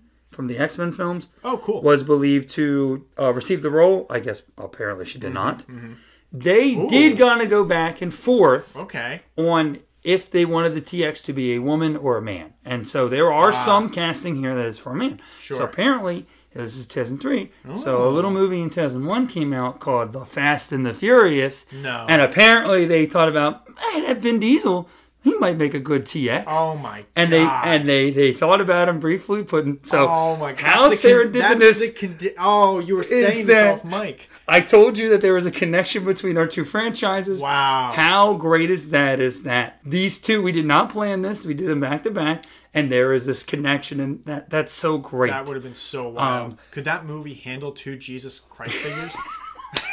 But you know what? I think he would make a great Terminator. I do too. I think to this day he would still make a great Terminator. That's the kind of role for him because, again, we've talked about Vin Diesel's acting, about how he's maybe a little limited. There's things he can do and there's things he can't do. Terminators don't require too much. No. But he is a very intimidating presence. Yeah. And he's got those eyes. And I do think you're right. I think a Terminator probably even today would just be like a game changer for him. Yeah. But funny enough, I mean, he is working with Cameron on Avatar. Yeah. Again, I don't know if they've ever confirmed he's even in those movies, but he's on the cast list now. Is he? Yeah. Like when you look on Wikipedia, I was just curious on the Avatar stuff because I'm like, are these movies are these movies coming out? I'm like, and it says apparently it's next year for 2, apparently 2022, and then they're going to be released every like 2 years after. Vin Diesel's on the cast list for 2 and beyond. He was asked about it maybe like last year sometimes, and he was basically like, "Oh, I can't talk about it." So we have no idea. As far as I've never seen, James Cameron hasn't come out and said, "Oh, he's in the movie," but he's gonna. I think he's gonna be in it too. Whenever we see them, I mean, it might be 2030. There's no way the movie comes out next year. You think so? No, I don't. Oh, I would love to talk Avatar on this thing, but we can't because it's not a trilogy yet. Well, one day, and again, I might try to take a little, side road from this conversation. I might try to watch some of the iconic James Cameron movies, and maybe in the retrospective episode, since that's already a ballooned episode anyway, maybe we can just quickly talk about. Yeah, we'll go talk about it. But that's if I have time. Right. I'm a very busy and important man. I have a podcast. I'm not sure if you're aware of it. So this man's got things to do. Other names reportedly considered for the TX include Gwyneth Paltrow. Okay. Peter Wilson, Lucia Riker, Carrie-Anne Moss. She's great. Jerry Ryan, and apparently Shaquille O'Neal. Well, I guess Shaquille would work at that time because he's very in shape. He's playing ball still at that time. Yeah. He's on the Lakers. He's playing ball. So that would make sense. Carrie-Anne Moss would have been great too. Because I was going to say, I mean, she's coming off Matrix fame, so that would have been big for her. I saw this listed on IMDb trivia, but when I tried to look it up, I couldn't find any verification on it, so I didn't include it. But apparently, one of the other names that was listed was Dwayne Johnson. Oh, that's interesting. That would have been an early career thing for him, because he's not really. Well, he had already was when I think he was doing. Scorpion King was 2002. But The Mummy Returns came before that. That's such a small role too. No, I know, but he's in movies. He's starting his career. Yeah, that would have been a big thing for him. And could you imagine if he actually appeared in this? Yeah. He might have been connected to the rest of the series if he did it. I think at the time he would do better. I don't know if he could do it now because I think he has trouble kind of containing that charisma and that charm. If that makes any sense. As we know, I'm sure he'd be like, okay, my Terminator needs to have the biggest you could ever imagine. So several actors were also considered for John Connor, including Shane West, Logan Marshall Green, and maybe the guy who should have gotten it, Jake Gyllenhaal. Jake Gyllenhaal? They passed on Jake Gyllenhaal? Well, I don't know if he passed, maybe, I don't know, but I don't know what happened, but apparently he was considered, so maybe he didn't want to do it. I don't know, maybe he was too expensive, I don't know. Too expensive? I don't think at that time, no. No, probably not. I think he's coming off of Donnie Darko at that time. Jake Gyllenhaal as John Connor unbelievable. Would have been fantastic. Look, I know that's a bit of a taboo name to say right now because it's a Taylor Swift. Hey, look, man, All Too Well. Have you watched it? I have not. Oh God, Jake's but does he tell stories or is it a song? I have no. I legit don't know anything about this. I know she released some stuff. We're gonna take a little side road here and talk about Taylor Swift and Jake Gyllenhaal's relationship. They dated. I know that. I know that they were involved a long time ago. But it was only 3 months. I know. So, but she must have. Did she release something about it? She's redoing all of her albums. Yes. And re-released her Red album, which is her 4th album. Yes. I know so much about Taylor Swift. And on that album, when she did release the album originally, there was a song on there called All Too Well. Okay. That was written about her relationship with Jake Gyllenhaal. Yes. On this new album, that song is still there, but there is a new version that is 10 minutes long. And there is a short film that accompanies it. And it's very... Is it an actor playing Jake Gyllenhaal? No, but it's very implied that it's There's him. an actor playing the boyfriend, and we know it's supposed to be him. The actor is Dylan O'Brien. Oh my God. And he is paired up with this younger actor. The only thing I know her from is she was in the Fear Street movies. Okay, yeah. She was a redhead. She was was in Fear Street 2 and 3, but she's paired up with her, and the implication is because Dylan O'Brien is like 30. Yeah. And this girl's like... She's younger. She's 19, and at the time, that's what when Taylor Swift was dating, he was Jake 29, her like 20. And a big reason they broke up was because of the age thing, but they only dated for like 3 months. So the fact that she was able to pull out a 10-minute song out of a 3-month relationship is mind-blowing. I've just heard nothing like, oh, Jake Gyllenhaal, how could he? And I was like, I have no idea. But like, it's the lyrics gotcha. that like apparently are very like, there's no mercy on Jake Gyllenhaal. Is what I want to say. There's no mercy. But anyway, let's get back to Terminator. I wanted to go on a little side road. Taylor Swift decided, hey, let us know if you want to hear a bonus episode where we talk about Taylor Swift's albums. Or redone albums. Redone albums. Put us in the comments. Yeah, get us on Twitter. Let us know. We'll do a music show. But yeah, no, it's Jake Gyllenhaal would have been great though. That's what I want to say. Yeah, no, absolutely. Fantastic absolutely. actor. Like, I don't know. You do what you need to do to get him in this movie. I know. So, director Jonathan Mostow always wanted Claire Danes for the role of Kate. So this is what I applied to or alluded to earlier. He could not initially get her. Okay. So I don't know why, but he could not get her. So instead he casted Sophia Bush. I know she's a TV. Right. I want to say One Tree Hill, maybe. I feel like you might be right about that. I really don't know anything about this. No, but yeah, so Dawson's Creek, I don't know. She was cast in the role, The Wonder Years. Yeah. She was cast in the role, but unfortunately it just didn't work out because he kind of felt like she looked and felt too youthful. Like she, it just wasn't getting like the kind of like, I don't know what the age difference is. I don't think it was much, but like she just looked too young or like not really fitting the role. Okay. Eventually he did have to replace her. And apparently in that time, Claire Danes did read the script and decided she wanted to accept the role. But they she like they were like filming like now. Like they were like, hey, we're going to, you want the role? We're filming tomorrow. Yeah. Like, so you need to be on set tomorrow. So, or like within a couple of days. So like she literally had no time to prepare for this. Wow. And just a quick turnaround. And we'll talk about it next week, but kind of was like, yeah, like it wasn't. Not that the movie experience in the movie is bad. Like everybody was great, but because of the situation, it wasn't the best experience because I'm in this daze and I'm confused and everything's moving so quickly. Right. But they did feel like that maybe works for the character because that's kind of the whole character. It's kind of a confusion thing where she's like, what the hell is going on Exactly. here? Right. So it's like, hey, well, maybe we can use it to our benefit. Yeah. Some other fun facts after the release of the second film. So I have a lot of stuff here. I'm going to try to condense it. Basically, it is like how this movie came to be, the third movie. And basically, after the release of the second film, many people who were involved didn't want to make a third one because, it is successful and made a lot of money. Right. Mario Casar, like I mentioned, he was a producer. Uh-huh. He wanted it. Gail Ann Hurd, who was involved from the very beginning, she wanted it. And, they shared a belief that, they did think that a third film would eventually be made. James Cameron himself even showed interest in developing another film in the franchise. Cool. But due to several factors, including Mario Casar's production company, Carlo Co., who, did help make T2, right. It filed for bankruptcy in 1995. Oh, God. So the film never really got off the ground. Then there was a kind of a bidding war for the rights of I don't know if it's the rights of the franchise or just the third movie. Or just T3. Yeah. But there was a bidding war and basically Fox became the front runner to get those rights and everybody kind of believed they would get those rights. Yeah. And I believe it is the franchise, but they did intend to get those the rights to the franchise and make a third movie, right. And they were going to get Cameron and Arnold and Linda Hamilton all back, and they were going to make another movie. Yeah. In 1997, Fox spent around 9 months discussing negotiations with Cameron. Cameron committed to writing and producing the third film, and he did reserve a right to, if he wanted to, direct the third film. Oh, wow. So, he is involved. He's actively going for it. Maybe I will make this. Fox wanted to make the film for around the same budget as the second one, which was about $95 to $100 million. Okay, cool. But, with the rights purchase, and, we mentioned Arnold had a huge salary last time. Yeah. Another huge salary this time. Right. We'll talk about it in a little bit. It kind of became impossible for the film to be made for that budget. And they went on to obviously not make the movie.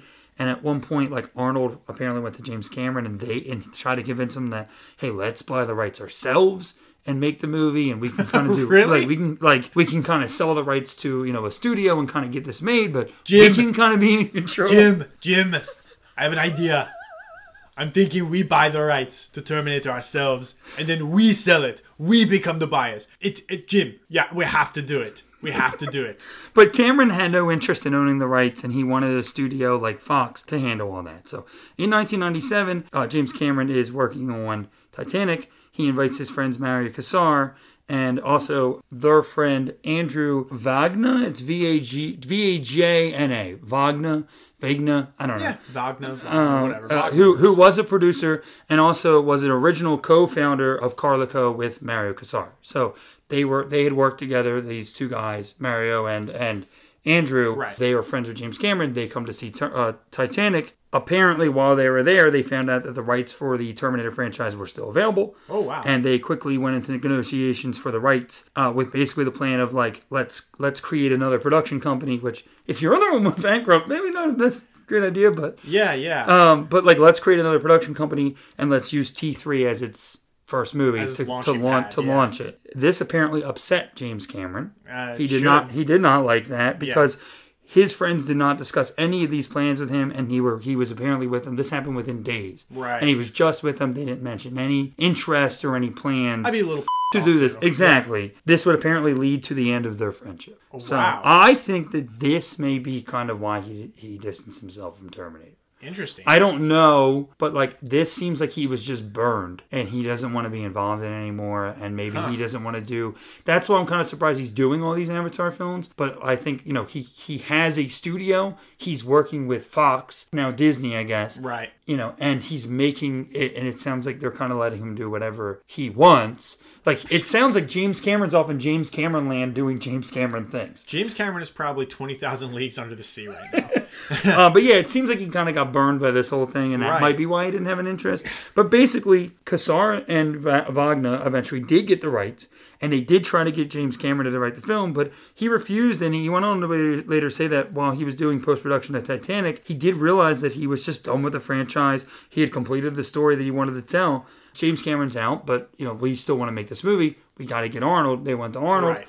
Arnold, really good friends with James Cameron. He was hesitant. He was a little nervous to do the movie without Cameron. Right. And Cameron apparently told him, and I don't know where this quote came from, but apparently he did say, just do it and ask for a load of money. Wow. I'm assuming you're going to the next fun fact after this. Yeah. Well, continuing more of this, yeah. Okay, I was going to say, just quickly, it's weird how this franchise kind of has a thing with, like, bankrupt, like, production companies. Like, obviously with Orion, that went bankrupt, and then they're doing this. And again, not because of these movies. Not because of these movies, but it kind of has this history of ending up in these bankrupt studios, which is so weird. I think because they're working with these smaller ones and production companies. Yeah, and it's so strange because it's a Terminator movie. Yeah, but it's their other products. Yeah, I understand. So yeah, that's basically he told him to ask for a bunch of money, and James Cameron did argue that the character of the Terminator belonged to Arnold as much as it did to him. Right. And during an interview, Arnold basically did confirm this, saying that James Cameron told him to just take the money and run. Right. So you're saying like this did feel like a paycheck movie. It basically is. Right. So Ridley Scott and John McTiernan were apparently considered to direct the film after James Cameron. Guy he's worked with before. Yep. After James Cameron was no longer attached. The film has a famous deleted scene. I did show you this earlier. Yes. Showing that all the Terminators are modeled off of a man named Sergeant Candy, who is played by Arnold, with a dubbed-over heavy Southern accent. And it's basically this informational video about cyber tech, not Cyberdyne, cyber tech. Because Cyberdyne went down, and they got the rights to their projects. Right. Which I don't know how they got the rights to those projects, because those projects should have been destroyed because Miles Dyson's burned that building. but it's T3, it's different. But basically, it is this Sergeant Candy kind of walking them through of like, howdy, y'all, hey there, y'all, what's going on? Hey, this is Cyber Tech and Cyberdyne. I don't know what we are. And I'm Sergeant Candy. And I'm Sergeant Candy. And, like, literally, like, showing off parts of the Terminator, and he's showing off his physicality. Yeah. And one of the scientists or whoever watching it, he goes, this looks great, but do we really need that accent? We need to fix his voice. We need to fix that accent. And another scientist next to him turns to him, and he speaks, and in Arnold's voice, he says, "We'll fix it." So that's clearly, it's hinting at where his voice and his look came from. So stupid. But are those questions that we really need answered? We didn't need answers to that. Apparently, Arnold stops at a gas station to refuel, and this is the same gas station from the previous two films that we saw. The one in which pregnant Sarah stops at the end of the first film, and the one they camp at, breaking Sarah out of the hospital. Nice. So Arnold gave $1.4 million of his own salary to make sure that the scene of him crashing through the glass building was filmed during that car chase. Wow. And included in the film because Jonathan Mostow was afraid the film would run behind and go over budget. So he wasn't exactly confident, and Arnold said, well, take some money, and I want this in the movie. Right. So we have heard of some actors and people doing that. Yeah. Who cares? The third section I want to talk about real quick, Arnold's contract. Arnold was paid $29.25 million, which was a record at the time. It was also written into his contract that it was pay or play. We mentioned this before. And he would get paid even if the film was not made. He would also get a perk package that included $1.5 million for private jets, a fully equipped gym trailer, 3-bedroom deluxe suites on location, round-the-clock limousines, and personal bodyguards, like he even needs them. Yeah. And he also apparently received 20% of the gross of the film from every market in the world, including box office, videos, DVDs, television license, in-flight entertainment, game license, and so on. That's insane. Until the film reached its what they call cash break-even point. Arnold also had a pre-approval clause in the film that not only gave him choice of the director and principal cast, but also his hairdresser, makeup man, driver, stand-in, stunt double, the unit publicist, his personal physician, and his cook. The contract caused the film to have a legal and accounting budget of $2 million. That's incredible. So, that's incredible. What a diva. No. He's listening to James Cameron. Yeah, that's true. He is listening to James Cameron. He didn't care. Take the money and run. Let's talk about the future of this franchise. Should there have been a sequel to this? To this movie? To T3. With the way they leave it, I think you could. I mean, and they absolutely could. They basically do. They basically do. Yeah. But if it's going to be in the same vein that we just saw of a kind of a middling action movie, I don't think I'd want that. Yeah, I mean, this sets up the future war, and, it could be an interesting choice to explore. But, overall, the movie does kind of hurt the momentum of the franchise. So, agreed. You take, not as long as they had previously, but they do take a little bit of time before they make another movie. Right. So, I don't think that is, accidental. So, what do you want to see in the future? I just want to see a great... we're going to talk about it, but next week. But I want to see John Connor as the leader of the Resistance. Yep. I want to see him full-on leader of the Resistance, taking down Terminators, and just going all out. That's what I want to see. Straight-up action movie. Yeah, but basically a continuation of this ending. Yeah. And John Connor finding his place as the leader of the Resistance. What franchise star would you add to this if you are continuing this? Okay, so let's say we finish Terminator 3. They say we're going to make 4. Yeah. They say we're going to make 4. It's not Salvation. They're just kind of saying and you could do it, T4's on the way. You could do it, hey, it's around the same time, or you could do it like, hey, it's so 2009. Let's say T4, it's going to be out in 2 years. Okay. We're going to work on this. So 2005. So it's 2005. Thank you. Val Kilmer. It's not bad. Val Kilmer. Yeah. I think as a Terminator. He's lost some of his bankability at this point, I think. 2005 Val Kilmer, I think, is still okay. Well, he did. When did he do Kiss Kiss Bang Bang? 2005. Yeah, so that's... But that was kind of like the last... Like the first thing he had done in a while and the last thing he would do for a while. And I know that he would go on to have health reasons to explain why he's not actively doing things right now. I'm aware. Yeah. Still, so, I think he'd be great. I mean, obviously, we get Christian Bale in the next movie, and that is the obvious answer. Right. I'm looking at like 2009. I think Robert Downey Jr. can make a great like veteran soldier in the Resistance. Somebody who's kind of been through it. Sure. He's coming off of Iron Man, or he's filming Iron Man around the same time. Gotcha. So yeah, Sandra Bullock would make a great Resistance soldier or leader. We bring her name up so much. Absolutely, we want her. And I know at the time he was committed. But I think Daniel Radcliffe would do a good job in this franchise as well. Ooh, he's an up-and-coming franchise star.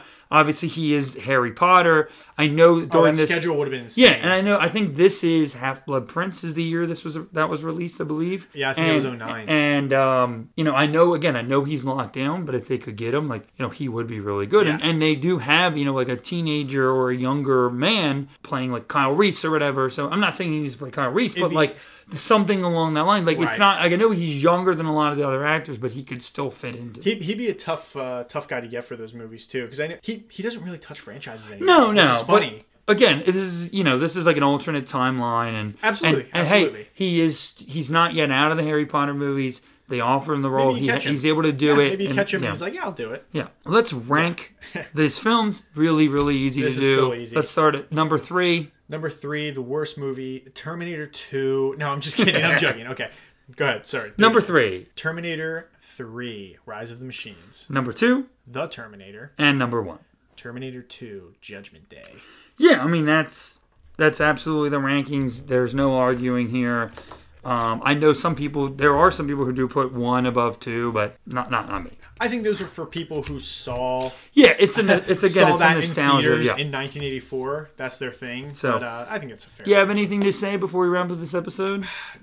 This was a good movie. I'm glad we talked about it. I Yeah. think it's actually improved my opinion. I on feel it better a about little this more. movie after talking about it. And I'm glad we talked about it. I think I'm going to bump it to 3 stars too. I think I am going to put let's it keep there. it 3 stars. Yeah. This isn't as bad as I think people made it out to be. It's not awful. Yeah. And I think it's definitely worth the watch. And while it may not hold up to the legacy of 1 and 2, I think it's a pretty fun third film. Yeah, this is where we start to see nostalgia becoming a problem for a lot of people. We don't have that nostalgia. A lot of people say, well, that's not what happened in that movie, or that's not what they said. So I completely understand and respect where those fans have those problems. Right. We don't have that attachment, and that's something we'll talk about maybe even next week to these movies. So the stuff like that doesn't bother at least me, and I'm pretty sure us. Right, So. I agree. All right. Well, you're good to go. We can wrap this up, Andrew. You can close it out. So it is 2 pages. So. Yeah. Oh, it's 2 pages. Yeah. Good Lord. Okay.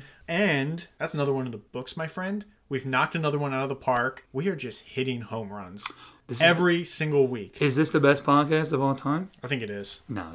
Well. Thank you for listening. Thank you, Tony, and we appreciate everybody for their support. You can find us on